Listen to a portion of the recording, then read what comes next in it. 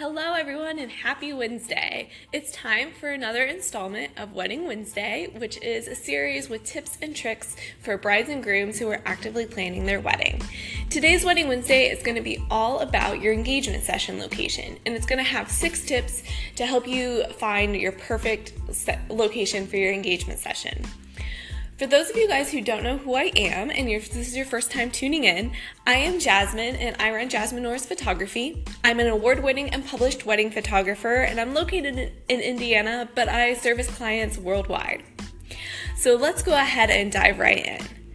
So the first tip I have for your perfect location, your engagement session location, is you're going to want to find a location that's meaningful to you as a couple. And this could be a location that maybe you and your fiance like to visit. Did you go somewhere on your first date or your proposal that maybe you want to tie into your engagement session? Those are locations that will make your engagement session really meaningful. Maybe you don't have a location that's meaningful to you too, so another thing that you could do is tie in something that you both love to do as a couple. And so this is tip number 2. Do you love going to the movies? Maybe you always watch a particular sports team. Is there a bar or restaurant you frequent? Those are all locations that you can use during your engagement session, and it will give it a fun feel that kind of ties in to you both as a couple. The third tip on the location is it could just be a location that you both think is beautiful and that matches your vision. So don't be afraid to pick a park or a location that is beautiful, even if it doesn't have any ties to you both as a couple. Even though it is sometimes nice to tie in a location that is significant to you both, it's not necessary.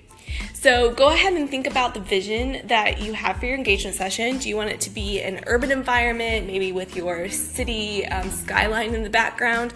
Or do you want it to be in a location that's more nature-filled, maybe with flowers, trees, lakes, that sort of thing? And that can kind of help you narrow down locations. Tip number 4 is these next 3 things are going to be things to keep in mind when you are choosing that location. So tip number 4 is permits. Some locations, such as state parks, require a special permit for photographers to photograph there. These permits are usually not expensive and are easy to get, but they are required and need to be booked in advance. So you'll want to check to see if your location requires a permit, and if it does, you will want to make sure it's acquired. And this is something that you can just talk to your photographer about. They might already hold a permit for that area, or it might be something that they need to procure for you. But you do want to keep it in mind because some photographers will pass on that cost to you. The second thing, or I guess the 5th thing to keep in mind, the 5th tip, but the second thing to keep in mind when you're choosing your location is it a private property? If you're looking at a location that is not public property, so something like an orchard, an amusement park, a movie theater, a bar, that sort of thing, then you'll want to contact the owners and make sure that it would be okay for you to have your engagement session there. Most locations will work with you, but some may not, and some may also charge you a fee to photograph your engagement session there. And the 6th tip to keep in mind is the time of day. This one is extremely important. You'll want to keep the time of day and the actual day in mind. For an example, if you are wanting to use a movie theater for a portion of your engagement portraits and you inquire about a Friday night, they are more than likely going to say no since it is their busy time. If you are wanting to use a location like that, then you will want to plan on a time when they will not be as busy. Another thing to look for are events. Is there going to be an event in the park you picked? Is downtown going to be closed for a marathon? All of these things are things to consider and keep in mind. And then from a photography standpoint, the best time for portraits is during sunrise and 2 hours before sunset. So having your engagement session in that little time frame there will help you have the most beautiful photos that you're wanting.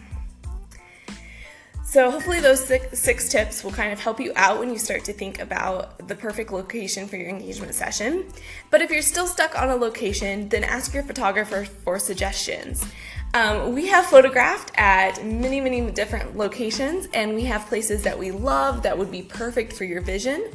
So just tell them that you're lost when it comes to a location, let them know your vision, and they'll be able to pick the perfect place for you. That's it for now. Check back next Wednesday for another Wedding Wednesday series tip.